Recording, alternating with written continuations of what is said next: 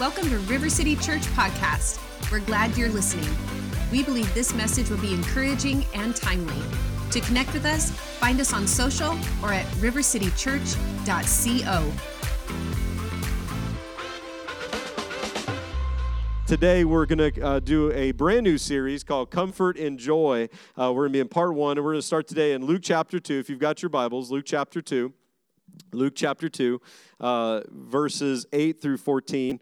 And we're going to start here. You know, Christmas has always been one of my favorite holidays, as it is for many of you. I love it because, of course, of what Jesus has done in my life. As you know, a little over 18 years ago, I had rededicated my life to Jesus. I actually came to Christ at a Christmas program when I was 7 years old, and then for many years had actually personally run from God, was trying to, it was kind of one of those, I procrastinated my faith, just said one day I'll serve Jesus fully, and God got a hold of me in college at 18 years old, and I just, I'm so thankful for all that God's done in my life, the God who's redeemed, God who's set free, God who's provided so much for me in Jesus. And I told you last week, I've never regretted a yes to God, and I'm thankful for His gift. And so let's look at that. Luke chapter 2, verse 8, it says, "Now there was in the same country, the country of Bethlehem, near Jerusalem, there was in the same country shepherds living out in the fields, keeping watch over their flock by night. And behold, an angel of the Lord stood before them, and the glory of the Lord shone around them, and they were greatly afraid. The angel said to them, 'Do not be afraid, for behold, I bring you good tidings, good news of great joy, which will be to all people. For there is born to you this day in the city of David a Savior, who is Christ the Lord. And this will be a sign to you. You will find a babe wrapped in swaddling clothes and lying in a manger.' And suddenly there was with the angel, a multitude of the heavenly host, praising God and saying, 'Glory to God in the highest, and on earth peace, goodwill to men.'" We're talking about in this series leading up to Christmas, comfort and joy. God is the one who has provided for us the greatest gift that's ever been given. It's why we celebrate Christmas. And in the gift of Jesus, we find salvation. We find forgiveness. We find redemption, a future, a hope. But He also brings with Him comfort that heals the most broken areas of our lives. It says in Isaiah 61, the mission statement of Jesus, the Messiah, that He would come and preach the good news to the poor, to those who are in need. He would open the prison doors to those who were bound. And then it tells us that He would make an exchange. He would give us the oil of joy for where we mourn. He would give us beauty for ashes. He would give us what He would make in exchange for us. And as we look at this today, comfort and joy comes from Jesus. He gives us a lasting comfort, a lasting peace, and He gives us a lasting joy that the world cannot give and the world cannot take. And I want to start with two very simple points. And I love this story because here, as the shepherds are going about their business, they're taking care of the lambs, they're taking care of their sheep. Heaven announces the good news that the Lamb of God was being sent into the world. The Lamb of God to take away the sins of the world. Jesus was being born in the manger in Bethlehem, not far from where they were. He was coming as a gift for any who would receive Him to find eternal life. And as this angel announces the good news, heaven can't even hold back. The angels who are witnessing this moment, they've been holding with anticipation this praise ready. And as they begin to hear the good news that Jesus has come to the earth from heaven, that they begin to cry out, "Glory to God in the highest." And here's what they express: peace on earth and goodwill towards men. See, the world by itself cannot find lasting peace. At this time, there was a term in history used called Pax Romana, which is Roman peace. The Roman Empire ruled most of the known world, and the declaration was that they had largely conquered most of their enemies, and they considered it an era of peace, but it was a peace that would not last. And that's been true throughout human history. Man's greatest efforts to find fulfillment and peace without God have always ended in heartache and turmoil and hatred and war and division and destruction. There's always been this brokenness, a part of the human story from the garden on to the end. But Jesus came right in the middle of human history to bring the will of God about to mankind. And here's what it said: peace on earth, goodwill to men. He offered something through Jesus that God was wanting all of mankind to possess, which was his peace, a peace that doesn't come from all of our circumstances working out great or everybody liking us all the time. How many know that's a little hard to do? But he came to offer us something that the world could not provide, but heaven could. And so let's look at it. There's 2 points I want to give you today. The first one is this: what is keeping you from God's comfort and God's joy? See, I don't know that things by themselves can steal our joy. We say that, but I think we can surrender it. Especially as a Christian, you've been given peace and joy in Christ, and we have a choice every day to surrender what we've been provided. And we surrender them to things I'm going to call a killjoy today. And everybody knows, there's some people that are glass half full people. Anybody of those in the room? Nobody. Okay, wow, we got to pray. We don't have any of those, one or two. Some of us are glasses half empty people. And some of us are, the glass is not only half empty, the glass has been stolen. Somebody took my glass and broke it. And it's that kind of, those are the people that when you're gathering with friends, I've got some friends that, I love them, I dearly love them, but they're kind of, no matter what the conversation is, they don't want to talk about anything just enjoyable or fun. They want to talk about the price of gasoline. And so I want to address 5 things that I think are killjoys. These are 5 things that in our life, especially even as believers, that can rob us and steal and take away our joy, or we surrender our joy to, our comfort to. And we're gonna tack these head on before we dive into how to maintain and stay in joy. But I want us to start here. A killjoy is a person who deliberately spoils the enjoyment of others through resentful or overly sober behavior. The first killjoy we're going to look at today is actually what Jesus came to save us from. It's the killjoy of sin. It's the problem of sin that all humanity has been under the weight of and has not found an answer to. All religion could do was try to find man's best efforts to get to God, but sin itself has separated us by an impassable gulf, and that we would never be able to be good enough to make it to heaven. But the good news of Jesus is heaven came down through a Savior to make a way for us to be made right with God, to overcome our sin, to be set free from sin. But sin has a toll it exacts. It has a price that it exacts. And David, the psalmist, wrote this in Psalm 32. He describes this contrast between having forgiveness of sin and being burdened by the weight of guilt and shame that result from sin. He says this: blessed is the one whose transgressions are forgiven, whose sins are covered. Blessed is the one whose sin the Lord does not count against them, and in whose spirit there is no deceit. In other words, they don't lie to themselves any longer. When I kept silent, my bones wasted away through my groaning all day long. For day and night your hand was heavy upon me. My strength was sapped, taken from me as in the heat of the summer.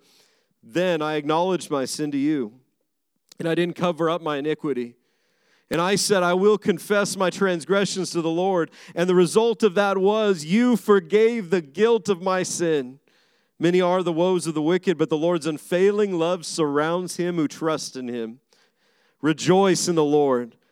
Rejoice in the Lord and be glad, you righteous. Sing, all you are upright in heart. See, some of us have been Christians long enough that we've forgotten what it's like to be forgiven.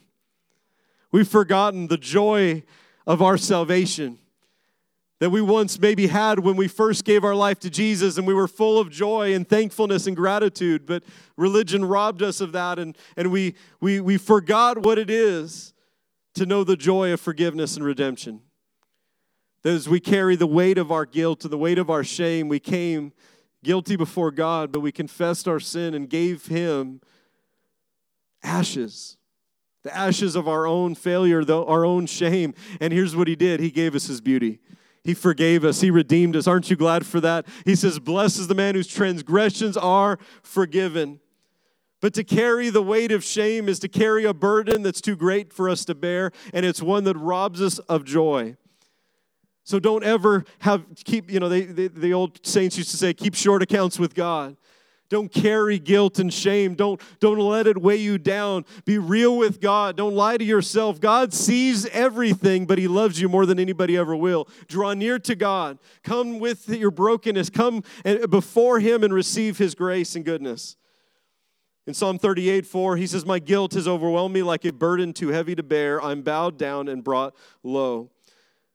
In John 10:10, Jesus describes two different effects in our lives. One is from thieves that steal, kill, and destroy. And of course, that's the devil, but it's so much more than that. See, sin is a thief that robs us. It steals from us the very things that God has provided for us, that He always intended for us to have. From the very beginning, God created a world that was good. He created mankind, said it is good. But sin came to corrupt and taint a world that God had created good.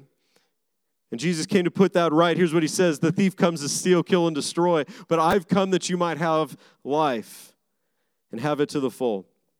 The second killjoy is one we've almost deified in the last couple of years, but it's been a problem throughout all human history as well. It's that of fear.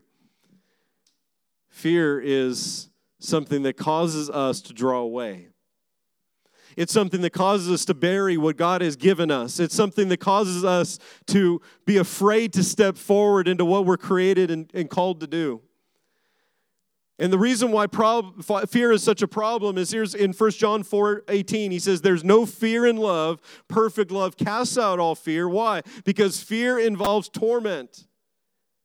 And it doesn't matter what the fear is.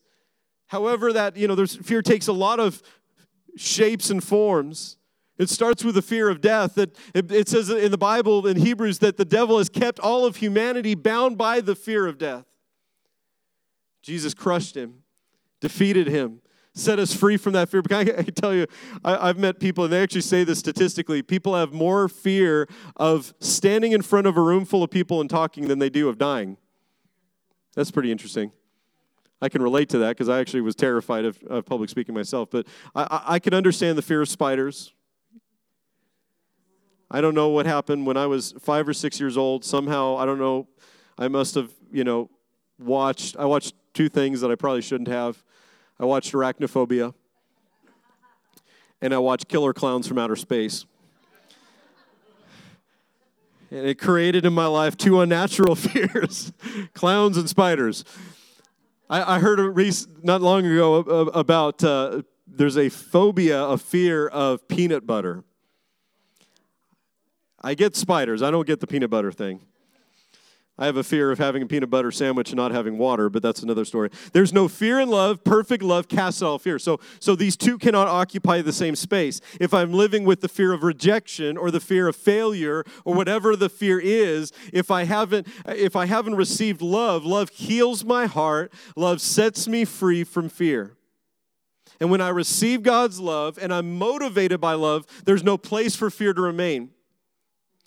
See, if a parent has a child that's still in a burning building, they're not going to think about the harm that could come to them. They're going to do whatever it takes to get their child and rescue them. Fear is cast out by perfect love at that moment. Love is what motivates and drives, and I'm not thinking about what it costs or what harm could come. I'm driven by love. That's the opposite of fear. Fear involves torment, but love heals, love restores, and sets free. In fact, he says, but he who fears has not been made perfect in love. The third killjoy is one that we also in our culture today have almost deified. It's offense.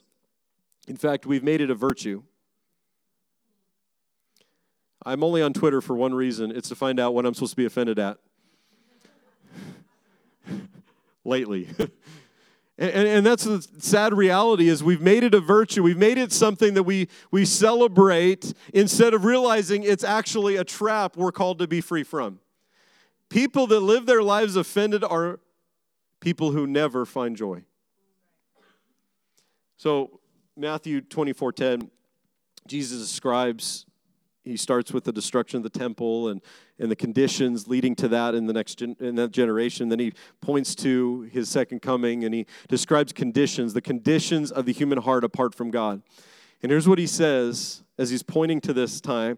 He says this, Matthew 24:10, then many will be offended and will betray one another and will hate one another. It's tragic how much that has invaded our lives. And so here's what he says. So this word offense in Greek is a Greek word scandalizo, and it means a trap that's set. So here's the picture.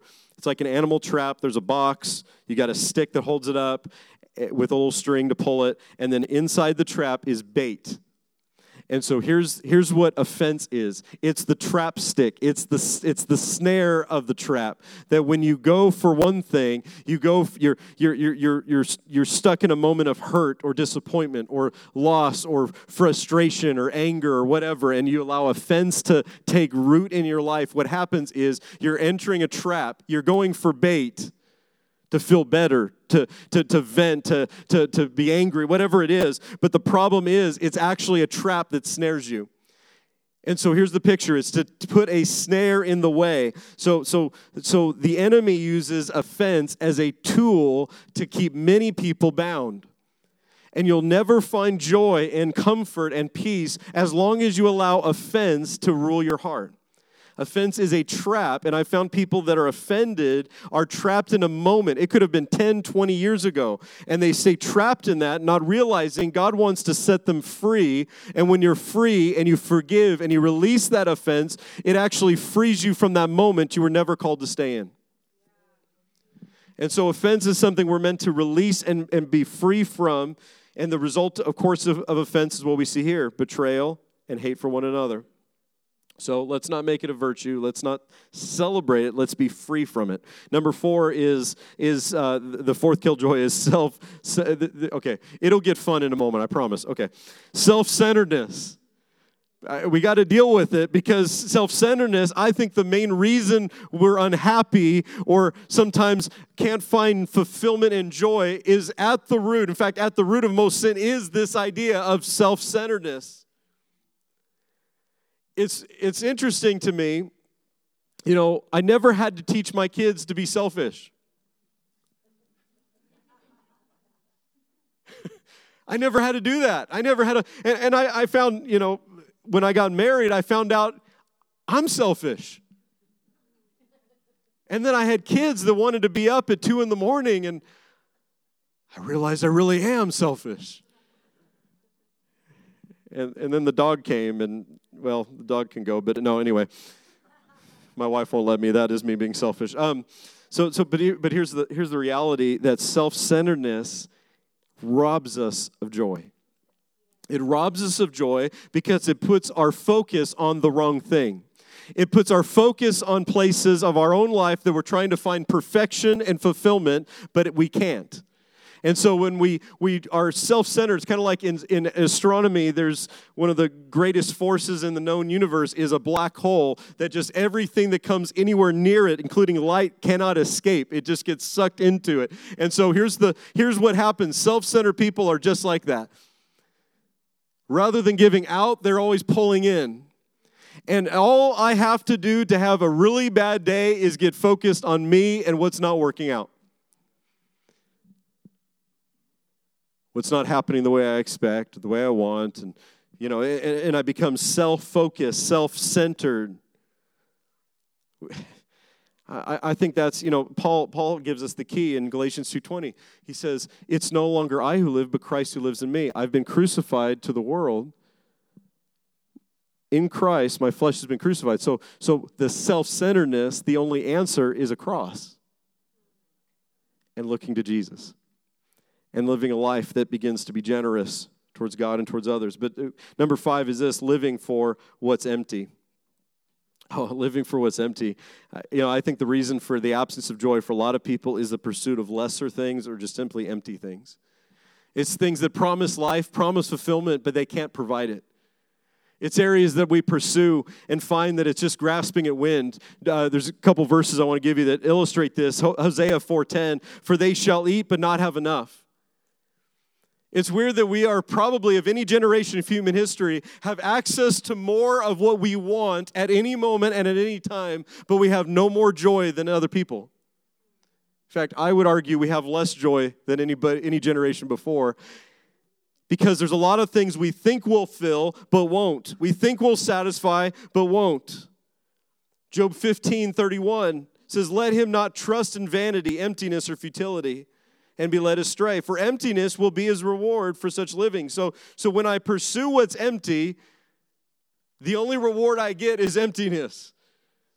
And that's why there's a lot of people that pursue things they think will find identity and purpose and value and worth, but apart from God, those things become fleeting and elusive. The second point, I've got two main points for you. The first one was what's robbing you of your joy. The second one is Jesus brings real comfort and joy to our lives. He brings real and lasting comfort and joy. I already mentioned it, but in Isaiah 61, he says, I want to make an exchange. I want to give you beauty for ashes. I want to give you joy for mourning. Where you're broken, bring it to me, and I will bring you what you need. Where we are empty, he fills us. Where we're hurting, he heals us. That's what Jesus came to do. He came to forgive us of our sins, set us free from the penalty and price of sin, but he also came to fill us with life and his joy. Luke 19 tells a great story. We may remember it from Sunday school. It's the story of Zacchaeus. Some of you are going to be singing the song in the back of your head.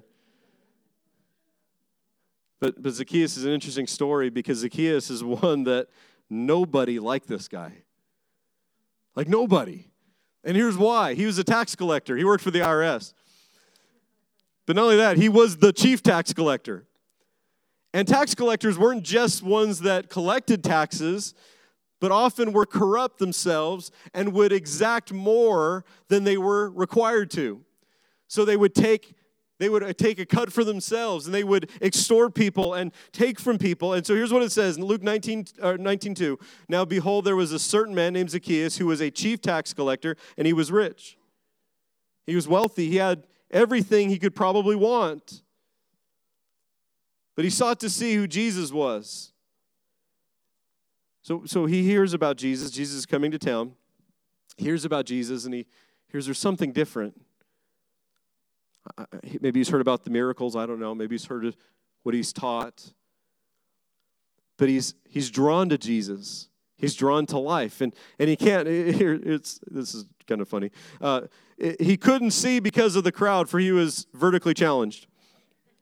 So he ran ahead, climbed up a sycamore tree to see him, for he was going to pass that way. And when Jesus came to that place, he looked up and he saw him. This whole crowd of people. And they're probably, we're going to see in a second, they're people that don't like Zacchaeus. Zacchaeus is looking to Jesus. He's trying to find Jesus. He's trying to get a glimpse, catch him, because there's, in all of the things he had, he didn't find what he was looking for. Jesus comes into town, walks by, he climbs up the tree, and Jesus looks and notices him. And here's what he says. Jesus came to the place, he says, Zacchaeus, make haste and come down, for today I must stay at your house. So he made haste, came down, and received him joyfully. Joy comes when we receive Jesus. Joy comes when we make room in our lives, our home, our family, our environment for Jesus. When we make room in our hearts for Jesus. So he received him joyfully, but when the others saw it, the crowd, they all complained. One was joyful, the others complained. I think that's the choice for most of us. We can be critics or we can be worshipers. We can be caught up in being offended or we can be full of joy. We can complain or we can praise. And so here's what he does. They complain, he's gone to be a guest with the man who's a sinner.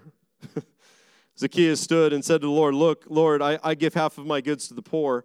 And if I've taken anything from anyone by false accusation, I will restore fourfold. And Jesus said to him, today salvation has come to this house because he's also a son of Abraham. For the Son of Man has come to seek and to save that which was lost. This is so huge, guys. Zacchaeus begins to recognize, I need to make room for Jesus. And as Jesus has called him and accepted him and said, I'm coming to your home. He was accepted by one that everybody else had rejected him. But Jesus accepted him. And as he responds to Jesus, here's what he does. He immediately begins to repent. He's saying, Lord, I'm giving half of what I have to the poor. I've lived selfish, but now I'm going to be generous. That's what grace does. It changes your life so that you become generous where you've once been self-centered. Where you begin to serve and love people instead of just always be taking from them.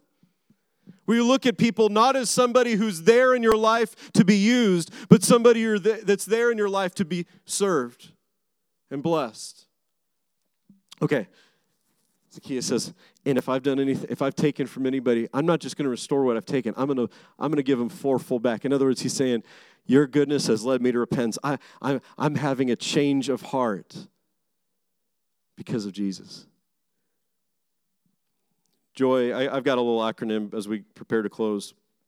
I don't give you acronyms very often, but it's joy. Joy comes from what's first in my life. The J here is Jesus.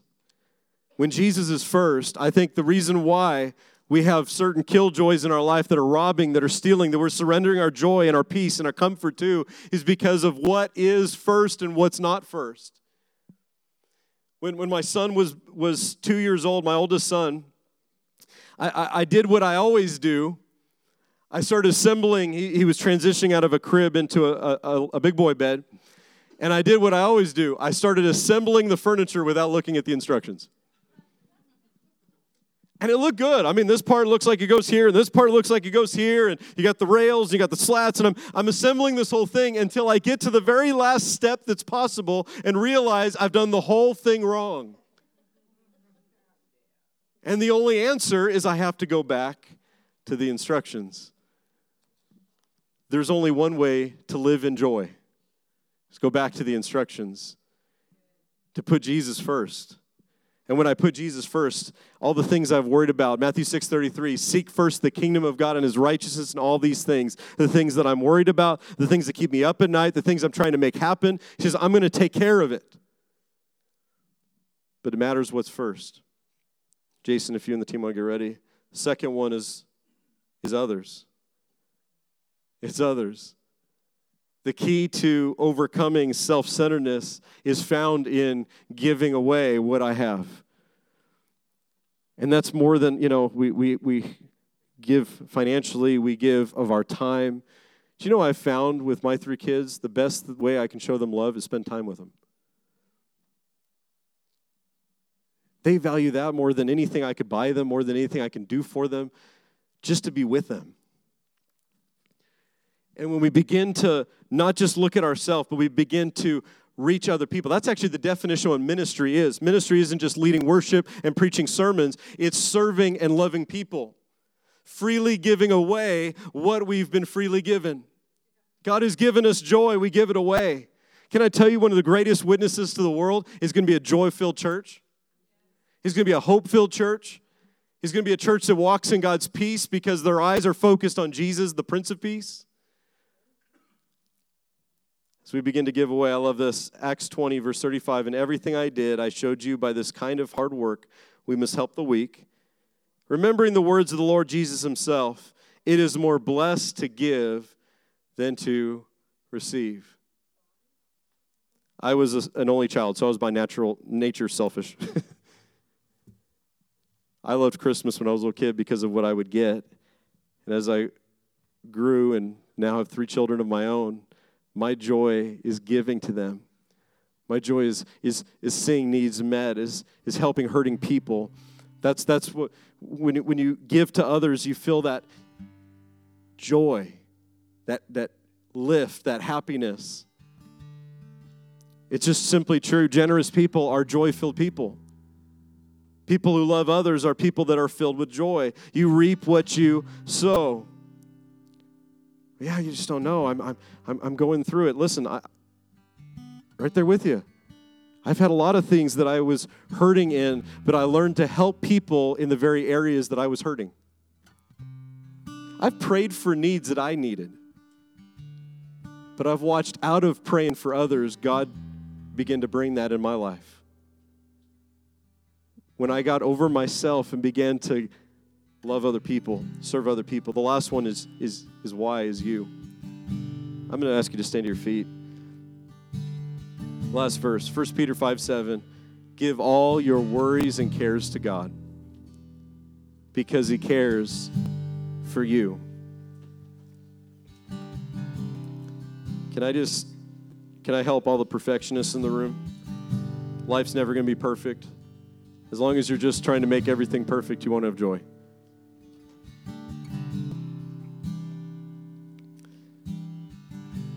If we put Jesus first, we begin to love other people, And then we have to receive. God doesn't leave us out of the equation. We need to receive from God. Some people don't know how to receive because they don't really believe that God cares about them.